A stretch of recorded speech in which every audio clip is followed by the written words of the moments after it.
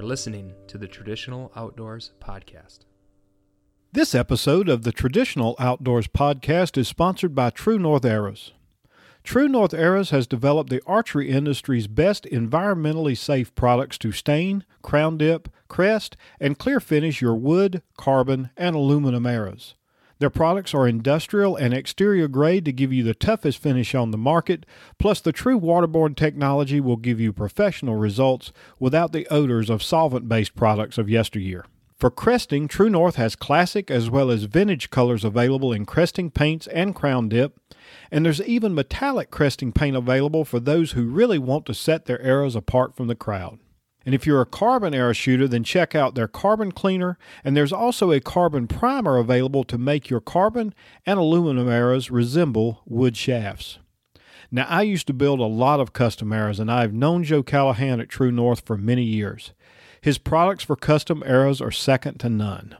So be sure to check out his website, and while you're there, also look for the free how-to videos that Joe has made available there. Lastly, if you're not an arrow builder yourself, that's okay too, because Joe even sells fully built custom arrows as well. So just head over to www.truenortharrows.com and have a look for yourself. Well, all right, tonight on the podcast, we are joined by none other than Jarrett Babinsack of Bone Broadheads. How's it going, Jarrett? Good, fellas. How you doing? Doing really good. Nick? Yeah, really good. Really good. We've been trying to get this lined up, I believe, ever since we spent some time chatting with you up in Michigan at the rendezvous at Compton's. Yeah, it's tough. Or it's funny how that goes, right? Everybody gets busy. It's hard to make stuff happen, especially since we're all still working day jobs. Yeah, it kind of sucks that you have to make money to pay bills, but yeah, we all do. And I know you spend a lot of windshield time too, don't you? Oh yeah, quite a bit. I usually put 60,000, 70,000 miles a year in a car. Oh wow! Yeah, I know the first time that we tried to get this lined up, I think you had we actually had a tentative date, and then you had to go on a road trip, and we said, well, we'll reschedule it, and then just getting the schedules coordinated again just takes some time. But hey, you're here. We're ready to go, right? I'm here. He is, and the cool thing is that we actually got to meet him and hang out with him and made him watch Escanaba in the moonlight before we interviewed him. Was that the vetting process? Well, if so, then you failed because you guys all left too early. That's funny. Oh, that's too. Well, now wait a minute. Left too early. It seems like I remember another fella just completely bailed out altogether and went home because he was too hot. Right before the picture too. Yeah. Everybody got together and took a group picture as soon as I left. That's awesome. And we were all like, well, Nick's gone. Just take the picture. I tend to do that. I Batman out. My friends tell me that all the time. They say, oh, Nick's gone. I've spent 2 decades in the beer industry. You know when it's time, and you just pull a ghost, man. Like, no goodbyes. No opportunity to be talked into staying for one more. I'm out. I am not a goodbye guy waving at the car as it goes away. I just leave. Yep, exactly. That's the best way to do it. Yep, hard lessons learned. That is good stuff. So I'm telling embarrassing stories on Nick now. I'll tell one on myself. And Jarrett, I'm not even sure if you remember this, but certain conversations that I have on social media just really stick in my head for some reason. But you know, the first interaction I had with you was in one of the cesspools that is a Facebook group. And I forget now what the topic of the conversation even was, but the first thing I asked you was, you know, do you have a glue-on model? And I know that you were thinking, these damn traditional guys, you know.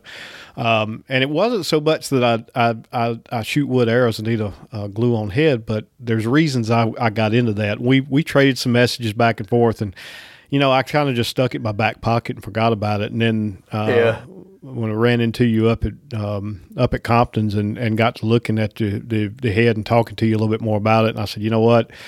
I'm gonna have to try these things out again. So I did order a pack. I've got them here, and I'll be honest, I'm very excited about actually trying another screw-in head for the first time in a long time. In a while. So, but we're getting ahead of ourselves. So let's back up a little bit. And I guess, you know, for the listeners that don't know, and I guess I'm really one of them. We've talked a little bit about this, but you know, tell us how you what was the process that you went about to decide, not to build the broadhead, but to actually just decide, you know what, I need to build a better mass trap. I need to build a better broadhead. How did that actually come about? Well, some people would say that it's a lack of common sense or just outright stupidity. It's not it's what you might call a saturated marketplace, right? There's a ton of other broadheads on the market. There's no really reinventing the wheel at this point. It's been done for eons. A sharp point at the end of a stick. There's not a lot of recreation that could take place. But I started bow hunting when I was 12. I probably read Bows on the Little Delta 40 times. I grew up in Indiana, fantasizing about moving out west and chasing critters with my recurve, and I've had a sketch for a similar looking broadhead in the back of a notebook for years, and always wanted to have something that I could kind of put out into the world from an equipment standpoint. And I'm a consultant by trade now, and had an opportunity where I had some time and a little bit of money and was in between big clients. And, I had that sketch hanging around in my backpack and thought, this is something that I've always wanted to do. I've, shot and tested every other manner of broadheads, had kind of a running tally in my head of, the things that I like, the things that I found to be inefficient, just through kind of, in the field testing and testing at home, and knew really what I wanted to do. And so decided at that point that if I was going to do it, there was never going to be another better time. I had, the money in the bank and a little bit of extra time to play with, and decided to start down the road of looking for manufacturers and testing different materials and all of that fun stuff. So that's kind of how that came to pass. Well, and I get what you're saying about the market being flooded. And then there's also the for lack of a better term, the Ford versus Chevy. It's kind of like, my dad's tougher than your dad when you start talking about broadheads with anybody. Uh-huh. But for sure. The same can be said that there truly are a lot of really bad broadheads on the market. Oh boy. And I don't have to start throwing out names, because somebody will say any broadhead that I think is the worst possible creation that someone could conceive in their mind would say, man, that's the best broadhead that's ever been made. I don't know what you're talking about. So, and I've had a lot of those conversations, but I was talking to the guys on the Right to Roam podcast a couple of nights ago, and their favorite saying is, you're entitled to your own opinions, but not your own facts. And that's a favorite quote of mine as well. And some things are just objectively true, and some things are objectively not true. There's physics, there's math, there's in the world testing, there's some things work and some things don't. I think that's been borne out over the course of time, right? And I've got a bunch of buddies that shoot wheelie bows, and a couple of years ago I blew out my right shoulder, tore my rotator cuff in a couple of spots, and was looking at archery season fast approaching, and my two options were pick one up and go bow hunting, or don't go bow hunting. And so I picked it up and started to apply all of the things I had learned over the course of time shooting stick bows, to tune my compound. And so it was set it up to manufacturer specs, and then start tuning my arrow to that bow, bare shaft tuning, and trying to get a perfect tune and great arrow fly out to 30, 40 yards. And, at that point, understanding that I shouldn't have to do any quote unquote broadhead tuning, as long as I've got a great tune on my arrow to begin with, I should be in good shape. And, lo and behold, the same principles still applied to the compound world.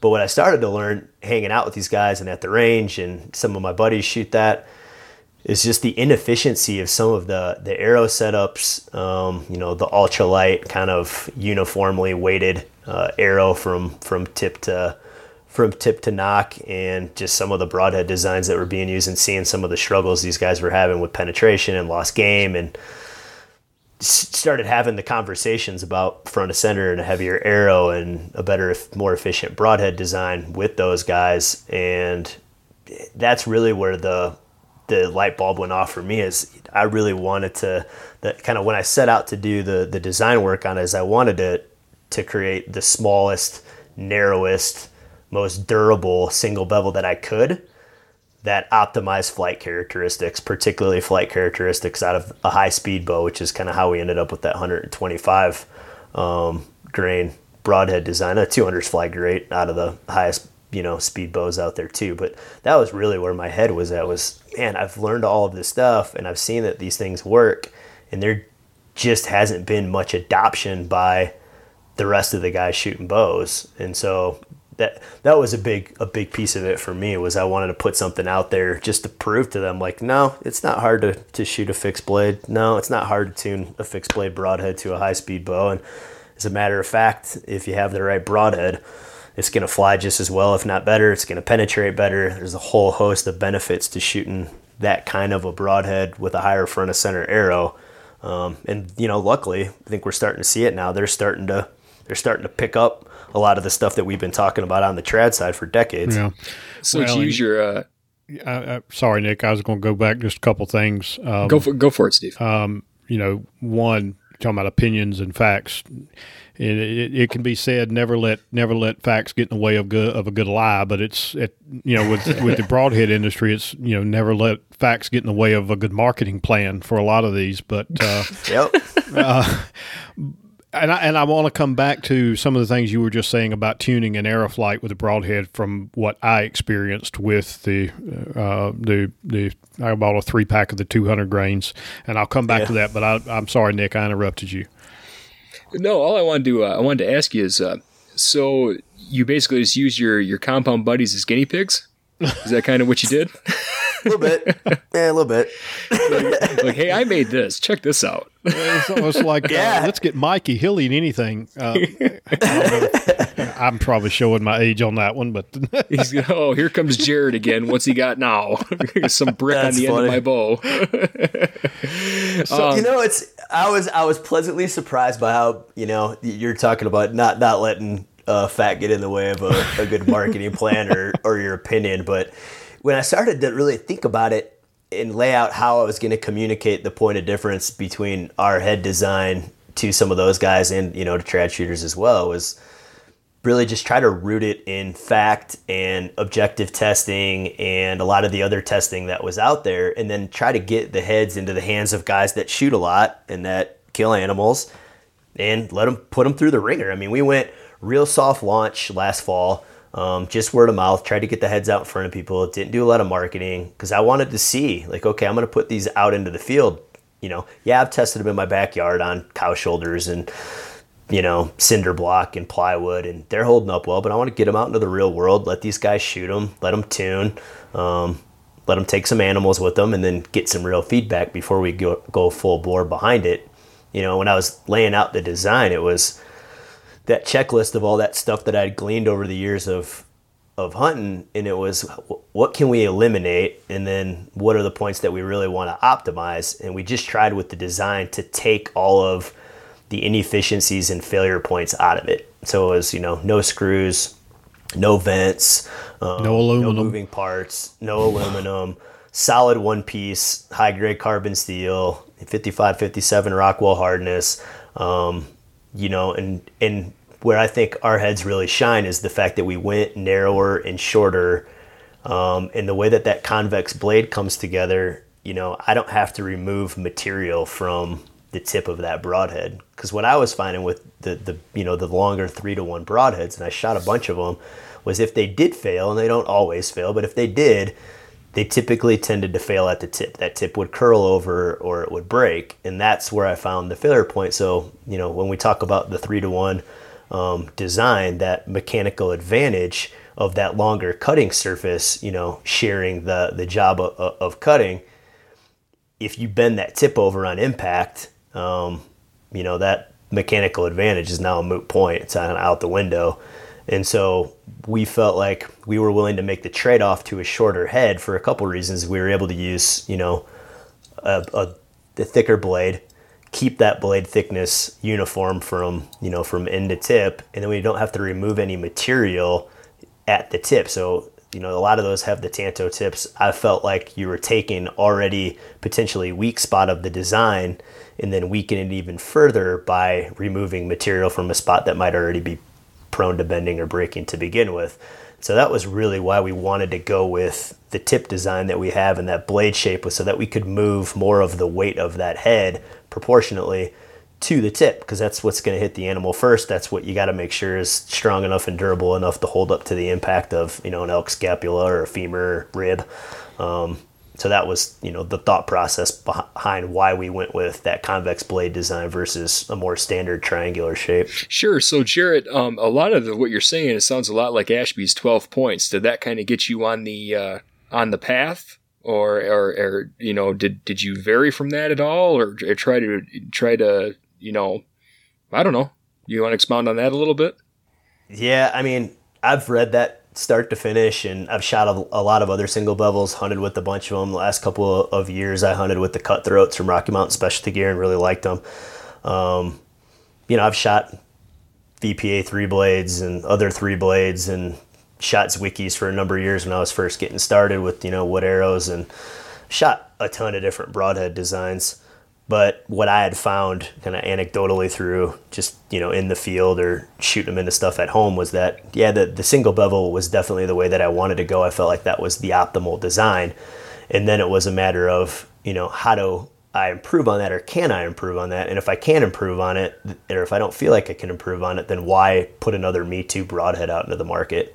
And I didn't want to just put another broadhead out into the market based on gimmick or marketing or BS.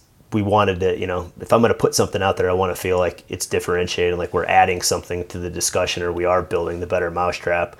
And after testing different materials, we tested some 2-piece stuff, we tested other single designs, and we felt like once we started seeing the flight characteristics of it and the durability and how well it withstood impact, we were pretty thrilled with what we were seeing, and I felt good about, putting that product out into the market. So Jarrett, there's several things that you've said there that I'll try to remember to touch on each one of them. So if you, going back to the point on some of these, and I'm going to throw a lot of different broadheads out there simply because I don't want to pick on one, but Right. the Magnus Classics, the Zwickeys, the Grizzlies, a lot of those blades that are, basically it's 2 pieces brazed together. Right. I've shot those a long time.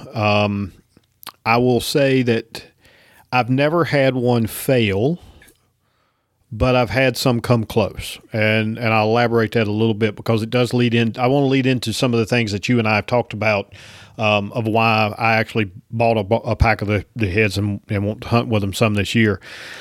With the Magnus heads, which I've probably shot longer than anything, with the original, Magnus ones, I would actually file that point so that it was almost a squared tip, because you couldn't really do a tanto tip on a double bevel, but create a flat tip, and I've never had one roll. Yep. A couple years ago, I got to know Biscuit Smith really well. He was making, the Magnus heads, the Woodsmans, the Snuffers, the Stoss heads, and a bunch of others. He's stopped now, but I actually had him make some single bevel Magnus ones, the 160, the really wide head in a single bevel for me to sell on Simply Traditional. Okay. And I hunted with those for several years. Now, those, I did have to make the tanto tip on them because if you didn't, there were several problems with them, but mainly that head wasn't designed for a single bevel grind, and it really weakened the point. Now, Yeah. I've had it fail, meaning I've had the point of one of those 2 halves roll back and break off, but I've never had it limit penetration so much. It pretty much will fold back and break, and the broadhead just keeps on going. But that's still a failure, which really irritates me. Some of the other heads that I've used, the 3-to-1 ratio heads, I like, but again, I've had those not so much roll, but I've actually had the head bend enough that when you look at it, you can see there's a bow in that head, which again is going to limit performance. Yeah. So that's when you and I started talking on Facebook again. I guess it was probably about a year ago. And again, I don't even know if you remember the conversation, Jarrett, but I did ask about the glue on, and we talked back and forth, traded a few messages about the reason I got away from a screw-in head was because I viewed the threaded part of that head as being the weakest link. Yep, I do remember that. Now, here's what I can tell you I've looked at since then, and we talked about this a little bit more while we were up in Compton's, is so if I go out and buy a glue-on head, doesn't matter, snuffer, whatever, pick one, and I mount that to a 100-grain steel threaded adapter, the steel in that threaded adapter, for all intents and purposes, is junk. And that's where I've had them fail. I've had those break. They're a little bit better than an aluminum version, but they're not, it's definitely not a high carbon steel. So what I would ask you is validate for me what I think to be correct. Your heads, the hardness, the carbon steel in those heads, it's the same from one end of that head to the other, correct? It is, and I like the way that you paraphrase that. I'm going to use that when I talk to my wife. Validate for me what I know is correct. No, I said what I think is correct. Oh, okay. I'm going to use it the other way, but yeah, the high grade carbon steel it's the same from the entire length of that head, including the threaded insert, is made of that same high grade carbon steel. The entire thing is heat treated to the 55 to 57 Rockwell, so you're getting that same durability throughout the entire length of that head. And I'd also say too, in addition to a weak point being that adapter, anytime you've got to add glue to something to mount it, that's what I had also found, because I had done that with some Grizzlies and some other heads to shoot out of carbon, or I was shooting some FMJs a couple years back and did just that, took some glue-ons, bought the adapters. So what I found was especially if I was shooting a really aggressive helical and shooting them into stuff that was solid, that glue on the insert could also be a potential failure point. So it wasn't durable enough to hold up to the torque of that broadhead. So that was another failure point that I found in that additional junction point of trying to mount the glue onto the adapter. Interesting. Yeah, and I'm not going to dispute you. I would say I'm still going to continue pestering you for potentially coming out with a glue-on model, but you don't have to. We're bringing out a 160 grain glue-on that's the same blade shape and blade profile as our 200 grain for next hunting season. Dude, okay, rock. now you guys, you got to do between you and the guys from Selway, and I just had enough. I was like, fine. So how much do we got to pester you to get a 300? Oh, yeah, you and the 150 guys. I'll make a 300, and then I'll cut them in half, and then people can order those. so that you just made my day, Jarrett. That was the price of admission. Now, oh man. So two things. One, I have witnessed the same thing. My good friend Tom, who I know you know as well, Tom Jurgensen, he turned me on to something last year in. Basically, it's golf club epoxy, 24-hour epoxy. Yep. I can't make it fail, and I'll leave it at that. That's good to know, because I'm experimenting with a bunch of different 24-hour epoxies right now, because that's what I really want to do this year, is just even tighten that junction up even more, is get the insert in there epoxied and then epoxy the broadhead. So I've got a dozen arrows that I'm just running broadheads on this year that I want to epoxy the broadhead into the arrow, just to eliminate one more variable, or at least give myself the peace of mind that might have eliminated the variable. Yep. See, I've never done that either. And this year, Steve and Tom have got me on the 24-hour curing epoxy also. So I think it's the way to go. I'm using that on the 2216s, and I think I'm even going to do it for my target arrows too, because I really like how solid it feels. And especially when you get, like in Michigan, when it gets real cold here, especially late season. I'm out a lot in December and stuff like that, and when that starts to get brittle, that glue just kind of just comes apart. Like you notice it. Like, yeah, I've lost even stumping. Like sometimes I'll go crazy and go out and just shoot, hex heads into stumps and stuff like that, and you will lose points so fast. And with that normal hot melt glue, or even the higher, even the real good quality glue, the hot melt. I mean, it's still hot melt. But it all does the same thing, I've noticed. Like it's not as good. Brittle. Yep, exactly. So yeah, we're actually looking at manufacturers for the epoxy, and then looking at potentially manufacturers for footings and some other stuff, so that we can sell more of an actual complete system to people. So hopefully by the time next hunting season rolls around, we've got some of that stuff worked out, because I've been spend as much time talking broadheads now as I do talking people through building arrows and tuning arrows and FaceTiming guys to show them how to bear shaft. And so I really would like to put together a more complete system so when, we're not just selling somebody a broadhead, talking to them about, a lot of the content on the website really focuses more on front of center and tuning arrows than it even does our product. So I'd really like to take that one step further and have a couple more SKUs in that online store and give somebody, start to finish, here's how you build an optimal hunting arrow. Oh, well, that's super cool. And definitely keep me informed on that. I want to hear how it's coming along. And I will tell you that, in fact, I've got a video of it somewhere. I think I threw it on Facebook at one point, but I actually took the arrow setup that I was using back in March on a hog hunt with the 24-hour epoxy. Total arrow weight was 900 grains, 480 grains up front, I think.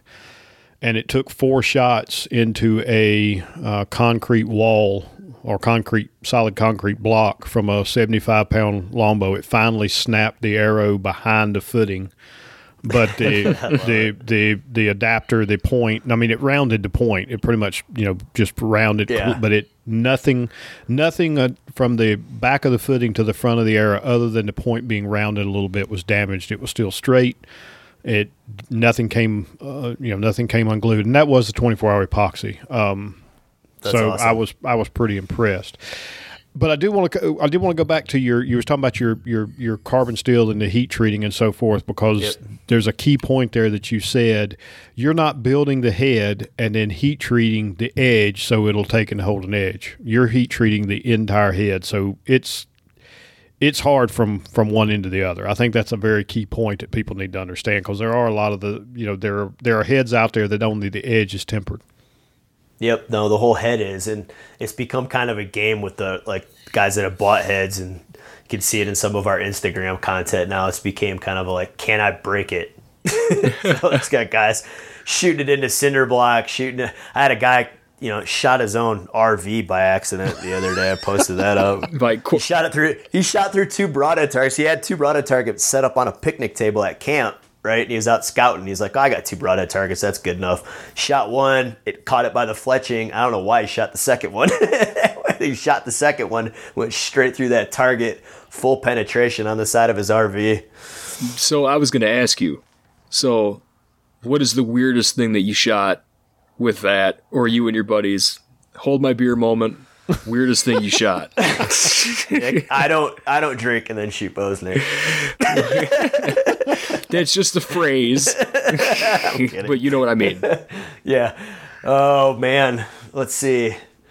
I don't know if it's really weird. I got some really strange looks and some kind of what is this dude doing? So I went to a meat processing place out in the middle of nowhere, Arizona, because it's the only one that I could get to sell me cow scapulas. So, so I bought bags full and loaded down my trailer full of fresh cow scapulas, and then bought hides and some leftover meat and other stuff from those guys. and then I'm in my neighborhood in Arizona in Phoenix, and I'm lugging these giant bags of carcass essentially into my backyard. There's mountain lions and all kinds of stuff out there. And my neighbors are looking at me like, who in the hell moved in next door to us? That is funny. So I loaded, and I got the whole backyard. I've got my deer target out there, and I'm strapping with, I've got the ratchet straps, and I'm strapping this cow scapula to the side of this broadhead target, and then I'm putting meat in between it, wrapping the hide around the thing, and I could see my neighbors looking out the window like, oh my gosh, what is this guy doing?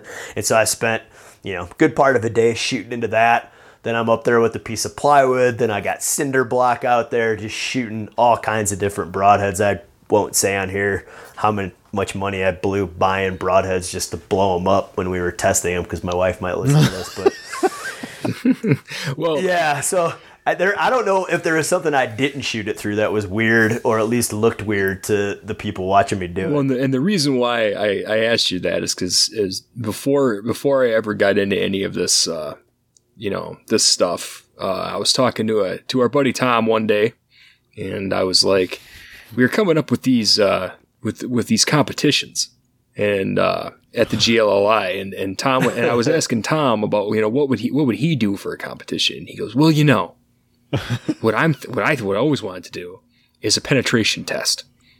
Well, we'll start with, your plywood, and then you move up and you put maybe some sheet metal over the plywood. Yeah. And then after that, until we get to a cinder, and he goes, then we go to the cinder block, and then he goes, and then we go to the engine block of a car. I like it. I like and he goes, he said secretly his dream was always to make an arrow that could go through the engine block of a car. That's when I looked at him and I was like, I don't think so, Tom. I had a guy last year that bought some heads from us, and he killed 6 animals with the same broadhead, the same 125 grain broadhead. Then he took some bones from the elk that he killed, and he shot it through the scapula, through the femur, shot it through some plywood, shot it through a 2x4, same broadhead, then shot the same broadhead into a cinder block twice, and he could still use it. Wow. So, I mean, he was trying to destroy it. He's like, it's a little bit, I mean, it was all chewed up on the end, obviously, after shooting it into a cinder block, but it was still straight. And he was blown away. He's like, I don't know, man. You gotta have fun with it. And that's what I always like. Some people just don't realize, like, why are you messing with all that stuff? It's fun. I mean, it is fun. until you shoot through your chair and into your wall like Tom did. Oh, did I just say that? Tom, that's funny. I love you like a brother, Tom. But yeah, Tom put one through a chair in his house into the wall. Okay, so I'm not going to say anything because I've got one better. So I'm shooting. We're living in Colorado at the time. We're living in a subdivision. And I'm in the middle of the road shooting into the garage, and I've got my target set up in the garage with a backstop. And behind the wall that I'm shooting into, I wasn't even thinking, is the little bathroom that's right outside the garage. So I sip one, it goes through the target and through the wall, and my wife is sitting on the toilet. Oh, no. And the arrow stops inches from my wife sitting on the toilet. And I'm out I didn't even know it went through. I'm out there with my bow, and she comes sprinting out of there. What are you doing? You almost killed me. And I'm like, what is going on? And it was a house we were renting too. So we were right through the drywall into the bathroom. Wrap it up. Yeah. I'll take it. I bet you don't shoot into the garage anymore, do you? I don't. No, I don't do that. That was one of my knucklehead moments. I'm like, wow, I really have not evolved very far, have I? That was pretty stupid. So, Jarrett, I got to ask you, like, what is the? They look cool, obviously. So why'd you go with the red? Honestly, it goes back to what we were talking about earlier with just how saturated the marketplace is. It's hard to stand out. And most of the broadheads are black, especially the single bevels. For a while there, VPA was making some that had the red Teflon or the green Teflon. But it's hard to find a Teflon manufacturer that will do the red Teflon coating, and our logo was red, and I really liked that color broadhead, and I felt like, especially in the digital age that we're in now, with as important as social media advertising and Instagram and all that content is, I felt like that would give our broadhead a chance to stand out. So, somebody posts a picture or you see us on Instagram, if you see a red one-piece broadhead, chances are it's ours. And so I just felt like that was going to make that mental connection with potential customers far more quickly with that red broadhead, because I just felt like it was a point of differentiation. So we have to do a lot of extra work and consistency from batch to batch. And I spent time on the phone today with our manufacturer on that. It's more of a challenge to do the red Teflon, but we feel like it's a point of differentiation, helps our head stand out. Awesome. That's what I kind of figured. And it's unmistakable. So I thought that was really, I wanted to know if that, I always thought it was a pretty brilliant move on your part, but I wanted to know. And I didn't really know if it was working or not until Ryan Callahan from First Light killed an axis buck, I don't know, a couple months ago down in Texas hunting with the guys from Yeti. And the guys from Hushin were with them, and they put the video out, and literally 2 minutes of the video while we're waiting for Cal to take the shot is him in the blind, and he's just going back and forth in front of the camera with his bow, and all you can see on the end of the bow is this bright red broadhead back and forth. I'm like, man, I hope he never shoots. He's just going back and forth, and then he finally takes a shot and kills the axis deer, and that probably generated a couple dozen orders. I could watch his Instagram feed. What's that red broadhead? What's that red broadhead? What's that red broadhead you're shooting? I'm like, it worked. Well, they are very sharp looking on the end of a shaft. I can tell you that. They look really cool. Yeah, they do. Well, Jarrett, I tell you what, this is a really good spot to take a brief pause with you and jump into our Passing Down Tradition mid-roll, and then we'll get right back to it, okay? Sounds good. Okay, today on Passing Down Traditions, I'm live at the Great Lakes Longbow Invitational with President John Busheen of the Michigan Longbow Association. How you doing, John? Pretty good. Yeah, and we got it looks like we're going to have a great event. We've got quite a few people here already, and it's only Thursday, and the event doesn't even start until tomorrow, and we're already having a lot of fun, aren't we, John? Oh, you bet. So, John, what is the Michigan Longbow Association all about for people who might not know? Well, the Michigan Longbow Association was established in 1983 by Ron LeClaire, and it was in interest of preserving and passing on the tradition of the longbow and its use in archery and traditional archery. And it's been around for this 35th year this year for the Longbow Association, and we're still pushing that. And what we found is that part of preserving that tradition is trying to keep the next generation involved in using the longbow in traditional archery.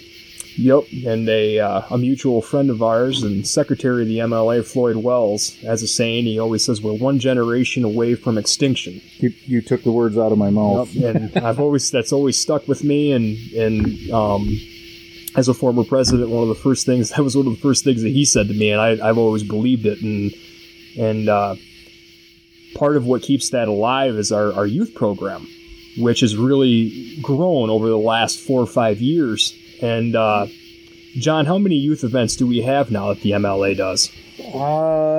Right around, I'm going to say, if we include what we do at the Traditional Bowhunters Expo, about 3 to 4 a year on the official end of it. We have a youth program that runs during the Great Lakes Longbow Invitational that Floyd Wells directs, and it's a 3-day program that he runs on the mornings for the kids. In the springtime, we do one at one of our members is a teacher at West Kellogg'sville Elementary School, and we go there on a Friday in about the end of April, and we spend a day with 2 different grades of kids, usually about 200 to 300 kids through the course of the day, and we have different stations where we do teaching about the longbow, teaching about cresting, arrow making, the different kinds of traditional bows, and of course they get to shoot. And then we have 2 days here at Charlton Park at the site of the Great Lakes Longbow Invitational. One is a day that the park does for free for the residents in the area, and we run a booth there. It's a little more condensed. It's more or less just shooting and getting longbows into the hands of kids and even their parents. And then in September we also do one that is it's very youth driven. It's the Berry County Youth Jamboree, and that coincides, of course, with the Hudson Lake Youth Jamboree at another site the same weekend, where we'll have upwards of 1,000 kids running through our booth, and we're pretty much just getting a bow in their hands and letting them get about 5 or 6 arrows off, and we have many repeat customers, not just during the day, but year to year. Mm-hmm. And I feel like pretty much every single one of these that we do, we see about 800 to 1,000 kids. We set up at the Kalamazoo Expo too, right? That's correct. Have quite a few people there, and a lot of them are repeat offenders. Oh yeah. A lot of them are member kids, but we also get a lot of people in town because Jerry and Bob have done an awesome thing with that expo, and it's a privilege to be able to be there and help out with that. But we get a lot of kids from all over that trek with their parents in the middle of winter. We give them a place for the kids to shoot for free, and we even some adults that might be thinking about trying traditional, and letting them shoot at the booth without fear of needing some assistance, maybe with form, or with finding out that a bow might be too heavy for them, or whatnot. Yeah. And so one of the things that we do is we pop a lot of balloons, don't we? Oh, yeah. Yeah. Like probably, 800 to 1,000 balloons on some of our bigger events? I think the last Kids Day, I think I bought 1,500 or 1,600 balloons, and I think I only brought 400 back. And we used to blow those up just with our mouths in the beginning, and we had to get some blowers here in the last couple of years and actually do that. But so I know the answer to this. I'm going to ask you. So why balloons? Why do we do balloons? Instantaneous gratification. Yeah. And it is too. And it's hard for adults to stay away from that too. I know I have to fight the urge to want to join the kids on the line. Yep. Fairground. Old school, throw darts into balloons kind of thing. It's the same deal, and we've got a very regimented way we do it. I always thought, if we patented that and sold it to organizations, we'd make a lot of money, because we've really ironed it out over the years. And Floyd's been a big part of that too. I can't say enough about what he's helped us do with our youth program. I mean. He's the reason why I joined Compton's as well, is that the organizations both believe in the same thing, and if you see what he's done with the programs there, it's not just educationally driven, but it's fun driven. There's a weird science to it, and it's really fun to be a part of. Yeah, and I'm glad you brought that up. That cross organization kind of thing. Like, a lot of MLA people help out at the Compton event, and really what it's about is just it's not about organizations. It's about keeping archery alive and keeping traditional archery alive, and the hunting style of archery alive, and it really it's really cross boundary, I guess is the good way to put it. It is, and it's like you said, we're a generation away from non-existence. That's all it takes is one generation of kids to decide they no longer feel the want or desire to enjoy this type of archery, and we're lost.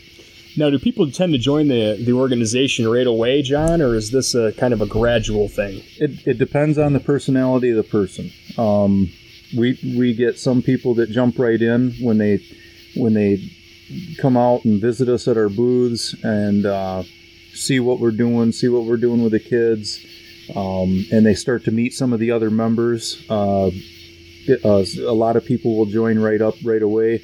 Some people will kind of kick the tires around a little bit, and then we've got a lot of benefits of being a member, like with our spring shoot and the discounts you get for shooting and stuff like that at the Great Lakes Longbow Invitational. You don't have to be a member in order to attend that. We encourage it, but it's not necessary. But once you get that family feeling, though, being a member of an organization like the MLA, it's pretty hard to resist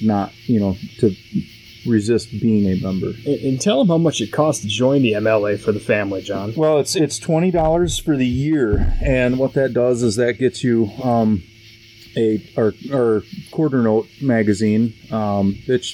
It's as good as any newsstand magazine out there, and of course I'm biased, but it's pretty good. And it's membership driven. It's 100% membership content, and you get 4 of those a year. We have the spring shoot and membership meeting, which is completely free to members. We have that, and that's held at Land O'Lakes archery up in Fenton, Michigan. That's a 3-day shoot that we pretty much have a run of the place for those 3 days, and really appreciate them letting us do that there. And it's, like I said, it's free to members, and you get, I can't remember what the percentage is, discount on merchandise and shooting fees, but it's close to 20. It's about 20%, I guess. About 20%. So you get all that for $20 for the family. $20 for the family per year. Until the kids are 16, right? Or 18? 18. So, and I mean, they've always, it's kind of always been that way, and the cost has been kept low to get people to want to join. That's our biggest thing. Is it's has definitely become a very family based setup, family friendly. We want to make sure that that most families can go out there and enjoy a weekend of archery, especially here at the Longbow Invitational, and not end up breaking the bank to do it. And we're fortunate with the facilities that we have available to us that we're able to push those savings towards our members for not having to spend that much money on a weekend of archery. Mm-hmm. Yep. And the free shoot, people take that for granted, our spring shoot and membership meeting. I mean, that's worth, a free shoot. I mean, you sometimes you pay. I mean, you're saving $50 in camping fees, and then your shooting fees for a weekend, $20 to $40 or even $50 for the weekend. And there's a potluck Saturday, and there's a chili cook-off Friday. That's correct. So there's a lot. You get a lot for your money. And the thing is you don't even have to be in Michigan to be in the Michigan Longbow Association. We got members from everywhere, right? We are in 5 different countries, and we're all over the United States. Yep.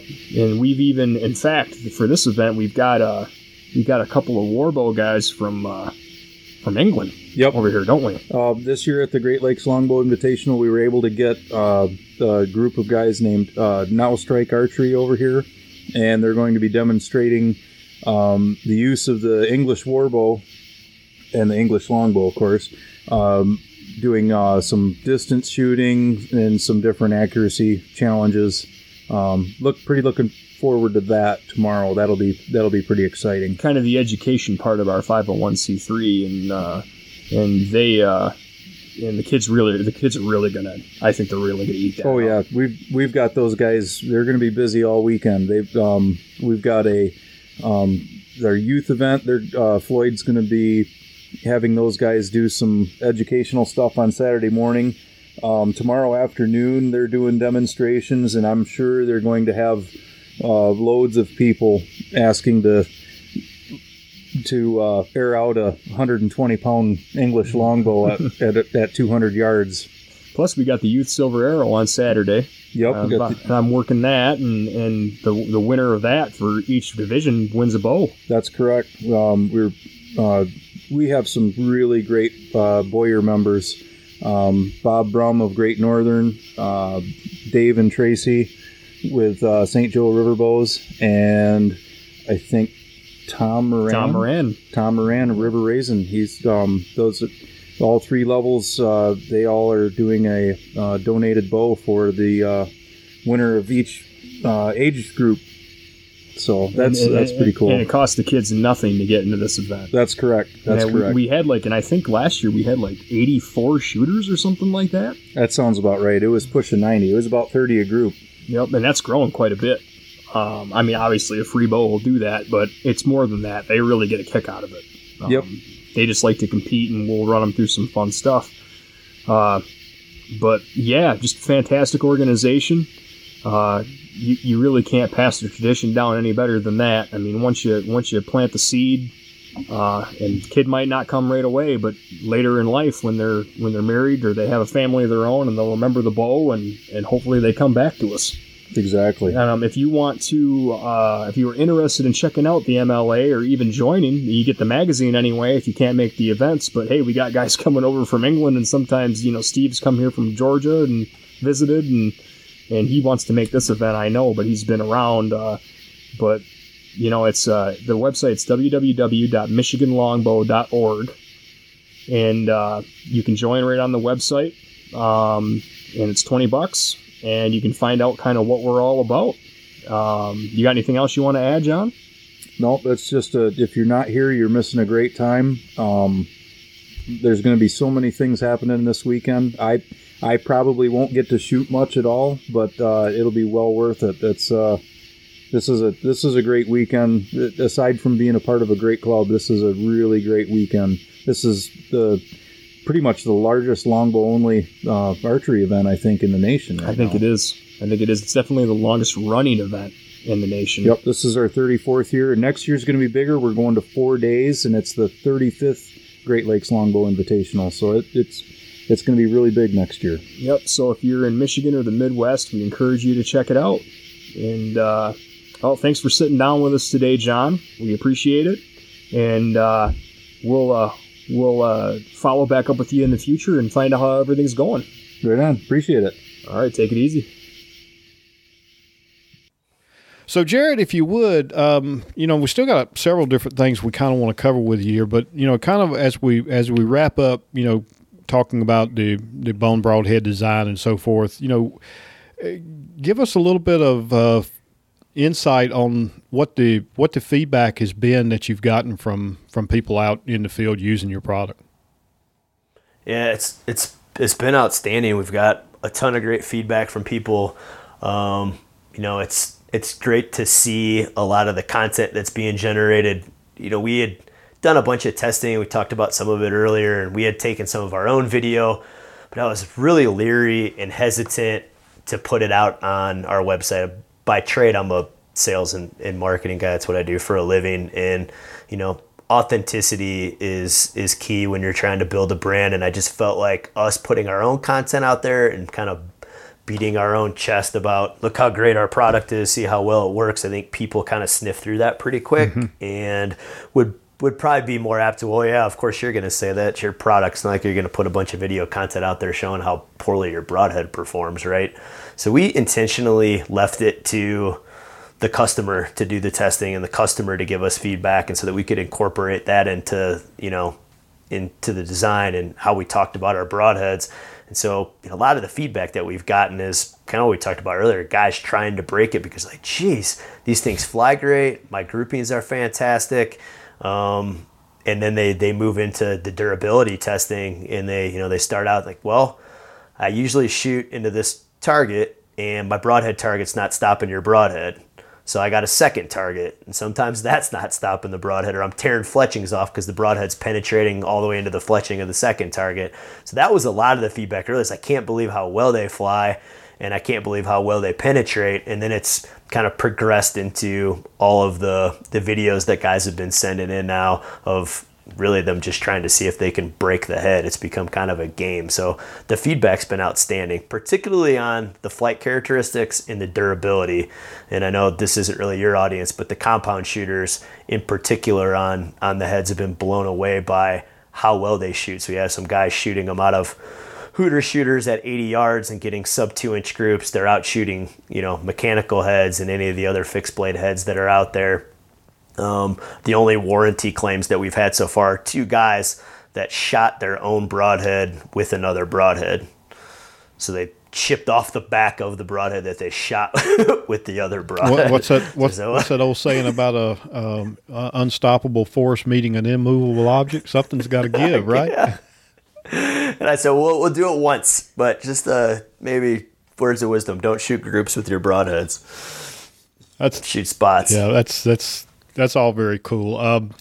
So I'm gonna use this time to tell you a little bit about my experience.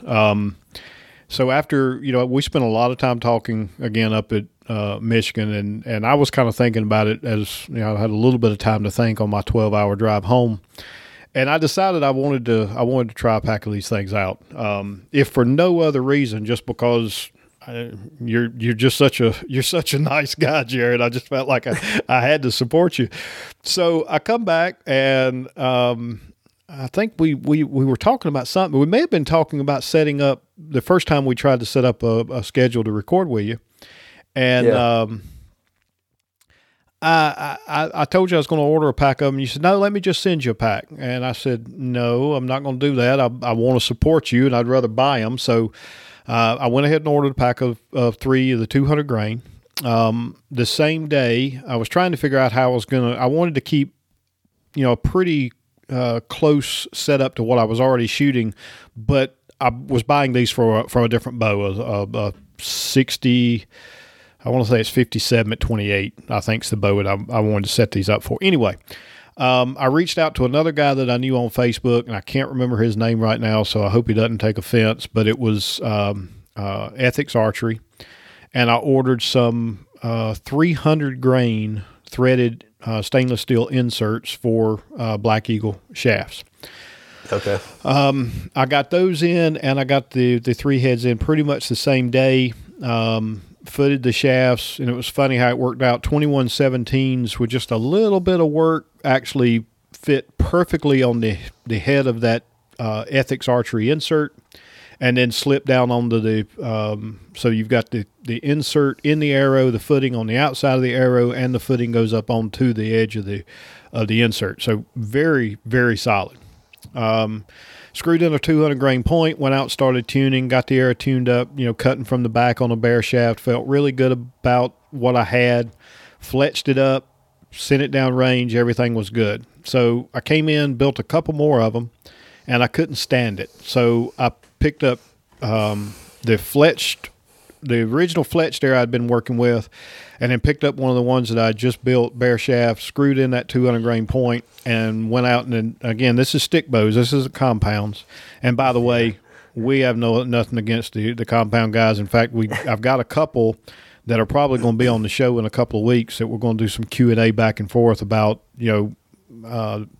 they're wanting to transition to traditional, and they just want to basically get on here and stump me and Nick and ask questions. So, cool. I like that. I keep telling these compound guys, who do you want to listen to? Successful guys that consistently shoot animals with compounds at 60 yards, or the guys that shoot them at 12 and under? So, you might want to listen to us. But anyway.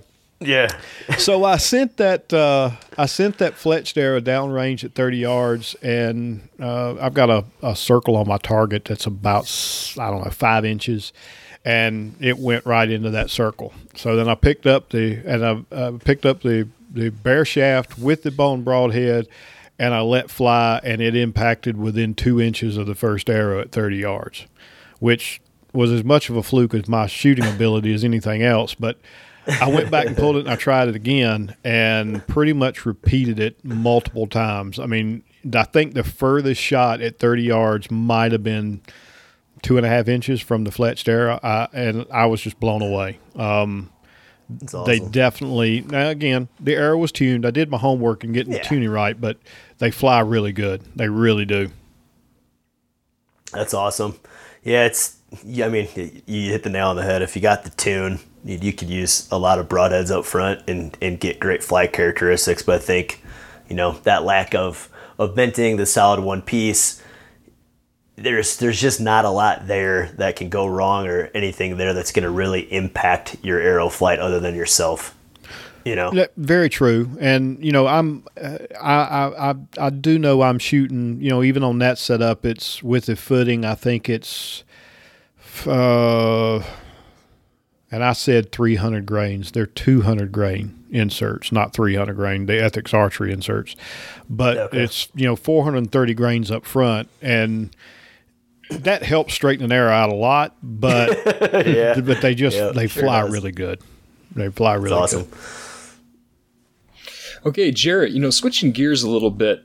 When I actually got to meet you at Compton's and talk to you, and I met a lot of BHA people at Compton's, and you were hanging out with a lot of BHA people, and you were telling me that you were actually pretty involved with them, or have been over the years. I wonder if you want to talk about that a little bit. Yeah, I'm a life member of BHA, and I worked on staff as a contractor for, 18 months, 2 years, whatever it was. I'm a huge believer in the organization. I'd done a lot of other conservation work with other, animal groups, Rocky Mountain Elk Foundation being the biggest one.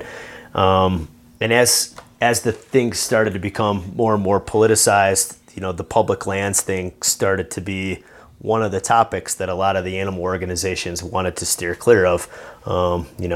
for funding reasons, sponsorship reasons, etc. And about that time, I came across the ad that Greg Munther runs every month or every issue in Traditional Bowhunter magazine. I thought, that organization looks pretty interesting to me. Started to do a little bit of research. That first year, I really wanted to go to they were doing their first annual rendezvous in Missoula, Montana. And at the time, I was working for Big Sky Brewing Company, which is based out of Missoula. I couldn't make it to the rendezvous, but we donated all the beer to it. And Steve Rinella happened to be the keynote speaker that year, and he hadn't even done Meat Eater yet, so this was a while back. He was doing The Wild Within in his first TV show, and got some feedback from that rendezvous. I was like, man, I really like this organization. It's really tiny and small, but I like the people there. And then the next year they had the rendezvous in Colorado, and I was able to make it. And so again, we donated the beer, and I went down and I hung out with Lantani and a bunch of the folks that were in on the ground floor of getting BHA really up and running and turning it into the, growing, thriving, young kind of organization that it is right now. And I just felt at home with those people. Sometimes you meet a group of folks. I feel the same way about all the guys at Compton. I love going there every year because you just, this is my tribe. I like these people. I feel comfortable. We share the same kind of ethic. We're into the same things. And so I really started to buy into BHA and what they stood for. And I decided at that point, well, if I'm going to give my time and energy and money to an organization, I'm going to do it with BHA. And so a couple years went by, continued to be a member, not as active, and then had the opportunity to go work with them in the Southwest, kind of helping do some chapter coordination stuff and bring in some corporate partnership dollars and build some strategic partnerships. And, grew to love the organization even more through that time of just working with the staff and seeing how hard they work and how thoughtful and intelligent the folks are and the kind of leader that Lantani is. And, and so when we started Bone Broadheads, I thought, it's one thing I liked about a lot of the organizations that supported BHA. And if you look at if I did a bag dump right now, you'd be hard pressed to find much in my bag or in my equipment list that isn't manufactured by a corporate partner of Backcountry Hunters and Anglers. I want to really support the organizations that give back and put their money where their mouth is and are invested in making sure that we protect this, the public land legacy that, that's been protected prior to us. So when we got the organization up and running, I thought, hey, I'm going to make sure that we do something philanthropic and we give back. So from the very beginning, we did the minimum of 2% back to BHA. And then just recently here, we've started to transition all of our product donation codes to 10% as opposed to the consumer getting a 10% discount. Now we're giving 10% of that purchase. If they use that product code, we're giving it to Backcountry Hunters and Anglers. It's just a way for us, to give a little bit of money back. And then I'm still really involved. I'm the chapter chairperson for the New Mexico chapter. We've got a ton of cool projects that we're working on, and we're getting a lot of good stuff done here. So it's something that I believe in, especially even more now so as a father with 2 young kids. It's, important that we leave it as good or better than the generation before us handed it over to us. And right now with, everything that's happening politically, etc., it's a challenging time and a really important time for people to be engaged and to step up and make sure that we're paying attention to what's going on, or we could have it pulled out from underneath us pretty quick. Yeah, definitely. Kids will really make you think a lot about that too, and what you're doing with them. And I think about that all the time. I've had public land around me all my life, and grew up on it. And when I started hunting, I've been hunting on pretty much 90% public land here in Michigan. And when I go hunt with Steve, I'm on pretty much public land there, and it's so important. But that's cool that you're raising awareness and have been able to create a business that's been able to give back to an organization that you love too, and all the people that are in it. So that's really neat. Yeah, I had the opposite experience growing up in Indiana. We had, I think, less than 2% of Indiana is publicly accessible land. So I grew up hunting exclusively private. I really didn't understand the whole public lands piece at all. I didn't hunt public land until I was 30 years old. Same here. And so it was, for me, the real aha moment was when I moved out west finally and saw what we had and really came to the realization through BHA that, wow, I hold deed and title to this, that just like every other citizen of the United States, this is mine, this is ours. And what a cool thing. Mm-hmm. there's nothing like this anywhere else in the world.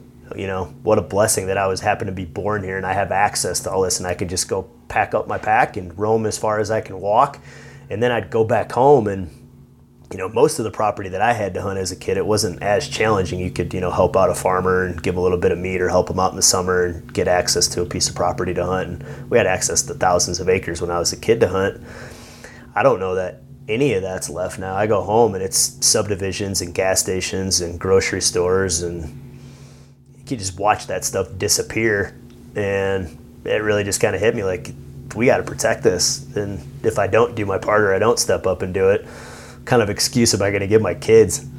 Yeah, exactly. And I'd be pretty much SOL. I mean, when I first started shooting, I didn't have anywhere to go. I mean, when I came to Grand Rapids, you know, I spent my first week in the woods in the very beginning up north, you know, in Sheboygan where I grew up, and there was plenty of land there. But when I got down here, I didn't know of any land or anything, or I didn't know anybody that had land, and any farms you see around here have 3 or 4 deer blinds around them anyway. So there's no way you're going to get permission to hunt there unless you really know somebody that knows somebody.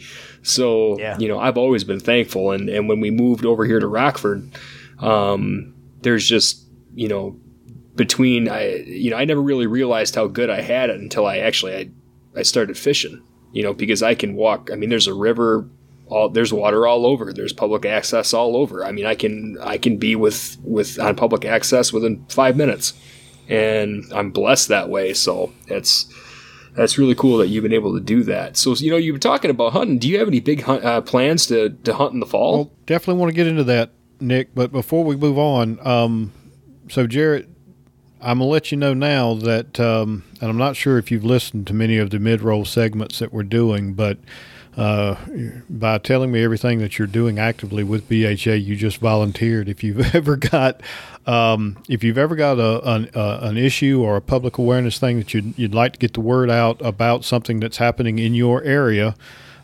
please reach out to me and let me know, and we'll bring you in on the mid-roll segment to raise awareness for it. So I've done those with a lot of different BHA members, and I'd love to have you in that network. So if it's something going on in New Mexico, I'd love to bring you in. I would love to do that. We are working diligently right now during this next election cycle to try to raise awareness for stream access. We have, as of a couple of years ago, with a piece of legislation that was rushed through, some of the worst stream access laws right now, and so we're working really hard to advocate, raise public awareness, and then once we kind of see how this administration, what it looks like after this next election cycle, we're going to have a lot of work to do to try to get that law changed to something that's more in line with, you know, public access to public waterways, because right now it's not. Well, let's you and I chat for just a few minutes after we wrap this up, and we'll talk about when we can get that on the schedule. Sorry about that, Nick. Go ahead with your question. I apologize. That's all right, man. That's important stuff you're talking about there. So do you have any big plans to hunt this fall, Jarrett? Do you got any trips coming up or anything? I got all kinds of tags this fall. Awesome. So let's hear about them. It's gonna be exciting. My favorite one, the one I'm looking forward to the most, is my daughter's cow elk hunt in Arizona. So she started big game hunting last year. She's not bow hunting yet. She's pretty slightly built, but she started rifle hunting last year, and we did a backpack hunt in southern Arizona for Kyle's whitetail deer, and she shot a little spike buck on her second to last day of the hunt, and now she's got the bug and she's into it. So she's got a cow elk hunt in Arizona this year in October. So that's probably the hunt I'm looking forward to the most. But I'll be going over the counter for archery elk here in a couple weeks in southern Colorado, kind of right outside of Pagosa. I'll be hunting mostly in the Weminuche Wilderness area. I've been in there a couple of times, so that's coming up here, and it's not too far of a drive for me, so I can do some extended weekends, 3-4 day weekends. I can get up there in about 4.5 hours from my door to the trailhead. So that'll be late August, September. And then I've got a deer tag here in New Mexico in Unit 21, which is just on the east side of the Gila and Aldo Leopold Wilderness area. Really beautiful area. That tag is kind of cool here in New Mexico. You get a chance to hunt them all September, and then if you don't tag out in September, you can go back again in January. So I have that tag.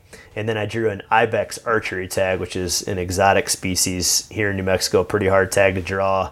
Really, really rugged, kind of infamous mountain range, the Florida mountains down in southern New Mexico. I have that tag in January, so I'll have the mountain to contend with and probably some pretty gnarly weather on that hunt. And then I have a Barbary sheep tag, which is another exotic species, and that tag is in February. So wow, got plenty there. And then I've got a whitetail tag again in Arizona for Cow's whitetail in December. And if I've got the freezer full, knock on wood, that's going to be a bow hunt too. So I was getting ready to ask you: Are you planning on doing all these with the bow, or are you mixing in some gun hunting in there? Or what's your plans there? It'll be a little bit of as much of it as I can do. So the most of the first hunts, the elk hunt, the deer hunt, the ibex hunt, those are all archery tags. So those will all be archery hunts. The whitetail tag that I've got in Arizona and the Barbary sheep tag are any weapon. It's a rifle tag for the deer down in southern Arizona. If I've already got a bunch of meat in the freezer and my daughter kills an elk in October, then I'll definitely be bow hunting. I've gone down there a couple of times with my bow in southern Arizona to try to get one of those with a bow, and they're not real easy to get close to. So I have not connected on a whitetail down there in those mountains. So I would love to take it. I'd far prefer to go bow hunting for it. Nice. Very cool. Very cool. You ever do any hunting east of the Mississippi? So I hopefully, knock on wood, I get back to Indiana this fall to do a little bit of whitetail hunting. And then a good buddy of mine, Brandon Butler, we went to high school together. He works for the Conservation Federation of Missouri, and he's based kind of in between Columbia and Jeff City. He's got a really cool piece of property. So if I can make it work with my schedule, I'm hoping to be able to schedule myself to be in Missouri on the road for work about the time that, we're peaking on into the rut so that Sure. I can sneak over to his property for a couple of days with my bow and go bow hunting. And then if I can make it work with my schedule, I'll probably drive on from Missouri back home to Indiana, and I still have a piece of property there that I'm able to hunt through a buddy of mine. So if I can get away around Halloween, I'll make that drive after hunting a couple of days with Brandon, drive back to Indiana, and then do a little hunting in Indiana before turning around and making the 20-hour drive back to New Mexico. Well, it sure sounds like you've definitely got a full plate for this year, but I will just go ahead and tell you, I'll extend an open invitation if you're ever going to be in the area of Georgia, or if you just want to come and give it a try, let me know. We'll figure out a way to schedule it. I've got hundreds of thousands of acres of public land very close by. Got a few little tracts of private too. It's nothing very big, but got a good mix. So pretty much any time between the 1st of September and the the middle of January, we can find a place to hunt. I like that. I appreciate the invite. I'll have to take you up on that. I'd really like to go to this hog camp that you guys talk about all the time. I want to check that out. It is definitely a lot of fun. So there's been some changes with that. So yeah, and I don't know if you've talked to Tom recently, but you kind of know some of the backstory there. But we are going back again this year. We finally just finalized that.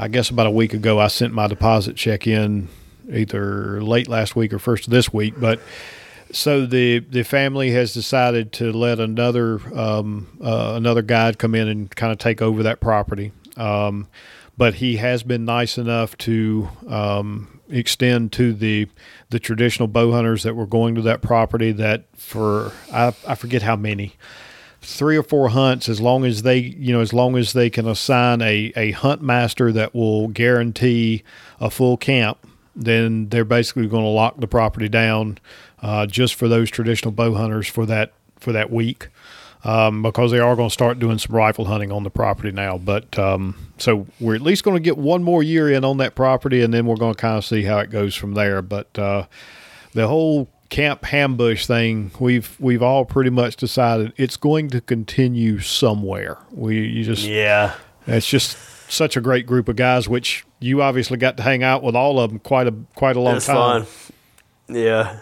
that's a bummer. Those transitions are always hard. I remember I spent most of my formative years on my Aunt Dolores' property as a kid, hanging out with my dad. So shot a lot of my first animals and tons of fond memories. And when that thing transitioned hands and I no longer had access to this, it's a hard transition to handle, especially those first couple of years. It really is. It really is. But, like I said, you got to hang out with those guys. I mean, Rick Butler's just fantastic. Tom, Derek Sheehan, and Doug. Oh boy, Doug. You know what? That whiskey slush, man. That whiskey slush. Man, Those are brutal. I tell you, I really think the world of that entire crowd. But that Doug just he is something else, man. We're constantly giving each other grief on Facebook when he'll show up, and I'm not even going to go into some of the things he sends me, but Oh, I can imagine. he is a mess. And contrary to our popular belief, there are deer in Georgia too. There are. How big are they? Well, I don't know. I've never seen one, but there are deer in Georgia. I'm gonna text you some. I'll text you some photos. They are here. Sweet. But you guys that are used to hunting in these northern states where you can see for 500 yards, yeah, it takes you a little while to adjust. No, I don't know. Indiana, there's no. You can see across the cornfield for 500 yards, but you're not going to see very many deer out there if it's picked. Unless it's after season. I grew up hunting swamp and marsh and some pretty thick, gnarly multiflora rows and some pretty gnarly stuff as a kid. Wasn't a lot of open country or far shot. I don't think I shot an animal over 40 yards with a bow or a gun until I moved out west. So I'm just going to have to say, Jarrett, as far as Indiana's concerned, I've hunted it twice. Both times I killed my buck the first day. So, yeah, you're going to have a hard time selling me on that. It must be, maybe I was just in a really good pocket of Indiana. Maybe that's what it was. What part of Indiana were you in? Do you know David Hewitt? Yeah. Or basically his hometown, a little town called Viviets in Switzerland County, right on the Ohio River. Look over the river into you were right there at Ohio and Kentucky. Yep, so you're down south. That's where I went to undergrad. A lot more rolling hills. It's a completely different topography compared to like northwest Indiana, which is closer to Compton. Where I grew up, that we're maybe 45 minutes from Barron Springs, where Compton is every year. When you go down to southern Indiana, it doesn't even look like you're in the same state. And it's really kind of weird. So, a little backstory here: the first time I went there, I was expecting it to be more like a table, and I mean it was pretty rolling and a lot of hills. And it was a coworker that I went with, still a good friend of mine. He actually moved back to the Cincinnati area just recently. But anyway, his father.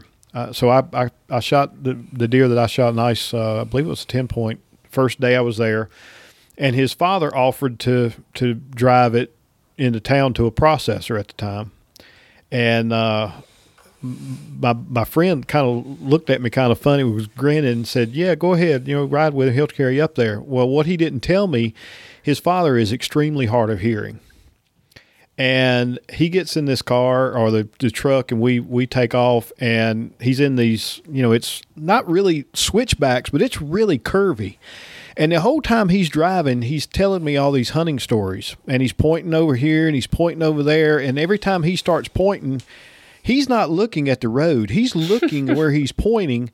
And he's going through these curves, and the tires are just squealing on this truck, and he can't hear it because he's hard of hearing. And I'm sitting there trying to be polite, right? So finally, when he looks out the window pointing one of these directions, I reach and grab the seatbelt and go to lock the seatbelt on. This was many years ago. There weren't seatbelt laws, whatever. There is no seatbelt latch. So obviously we survived. We get back, and Rick, my buddy, is standing on the porch of their house just howling, laughing at me because I'm shaking my fist at him as soon as we pull in, because now I know what he was grinning about. But set you up. But you were in that winding road, and then all of a sudden it just stopped, and it was as flat as a table for as far. And it didn't seem like we drove 20 minutes, but it was just it was one of the most drastic changes in terrain I think I've ever seen in my life. So there's a lot of spots there in that kind of middle to southern Indiana, and kind of as you work up towards the Kankakee River there, that's kind of where the glacial drift stopped. So you get some really crazy transitions. So like my aunt's farm when I was a kid, her property was half really sandy dunes and rolling and big, huge, old, mature oaks. And then it transitioned to this really deep, dark, black soil with river bottom, great soil for crops, completely different mast. So it's like this transition point where that glacial drift just kind of stopped. And there's a lot of that kind of as you get down into that southern Indiana area where you've got just really dramatic changes in topography and, soil type and the whole nine. It's pretty crazy. Well, there were some absolutely beautiful animals on that piece of property we hunted. I think, both years I took nice 10 points, big bodied, and nice. Saw, I kept going out to the woods because I was up there for 3 days, and, I didn't have one tag, but I'd still go out there and sit and just, watch the animals. And there was some bruisers. In fact, the last time I went, I really regretted pulling the trigger the first day because the next day I had an absolute beast. Really? Yeah, it was, like I said, it's been several years ago before I started hunting with traditional gear. I can't even remember the year now. It's been a long time ago. But yeah. There's still some good hunting in Indiana, but man, it's getting harder and harder and harder to come by property in any of the public parcels out there. With the bow, I'd still do it, but once firearm season rolled around, I wouldn't be caught out there. You're taking your life into your own hands. Yeah, some of those spots, it's pretty challenging now. I vaguely remember it resembling somewhat of a war zone. When it's tough, and I mean, and it's gotten to the point now where tree stands, the trespass, theft. I had an incident a couple years back when we were living back there where I essentially came upon a county cop stealing my tree stand. Really? Yeah. First I caught him trespassing on opening morning of firearms season and ran him down, and we had a couple of words, exchanged some words, and then not a week and a half later we caught him out on the piece of property stealing one of my tree stands. Wow. Well, I know the area I hunted was really kind of, and I'm sure it's still that way. The first year that I went, I hunted with black powder because there was no centerfire rifles. It's, shotgun or muzzleloader, and I hunted with a muzzleloader. Yep. And then I got to doing some research before I went back again, and I had not hunted with rifles for a long time, but I hunted with handguns a lot at the time, and got to looking, and you could not hunt with a centerfire rifle, but you could hunt with a handgun in any cartridge you wanted. So the second year I went, I ended up hunting with a 7mm 08, but it was in a handgun. Handgun. Yeah. Indiana's not real good when it comes to that stuff. Now you can use centerfire rifles there, which in some of that topography and is heavily densely populated, and how much private land there is there kind of scares me. I mean, I don't know. It was an interesting decision for them to pass that legislation to allow it. And then when they did it, you can tell whoever wrote it had no idea what they were talking about, because you could use a 300 Win Mag, but you can't use a 45-70. What?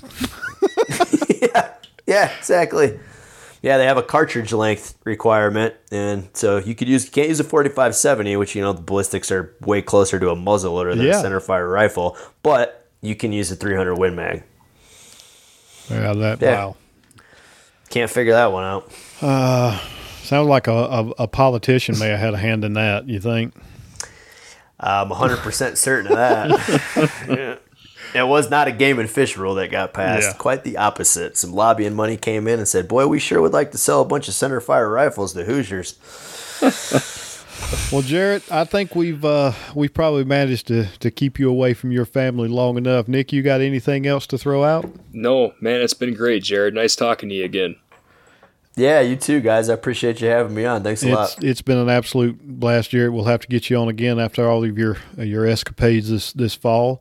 I am before we wrap this up, I'm gonna try to put you on the spot a little bit. So I mentioned earlier that when I said sent you a message on Facebook that I was going to order a pack of broadheads, you offered to send me a pack on the house, and I turned you down. But what would you think about maybe throwing a pack of broadheads towards one of our listeners, and we'll just do a little drawing.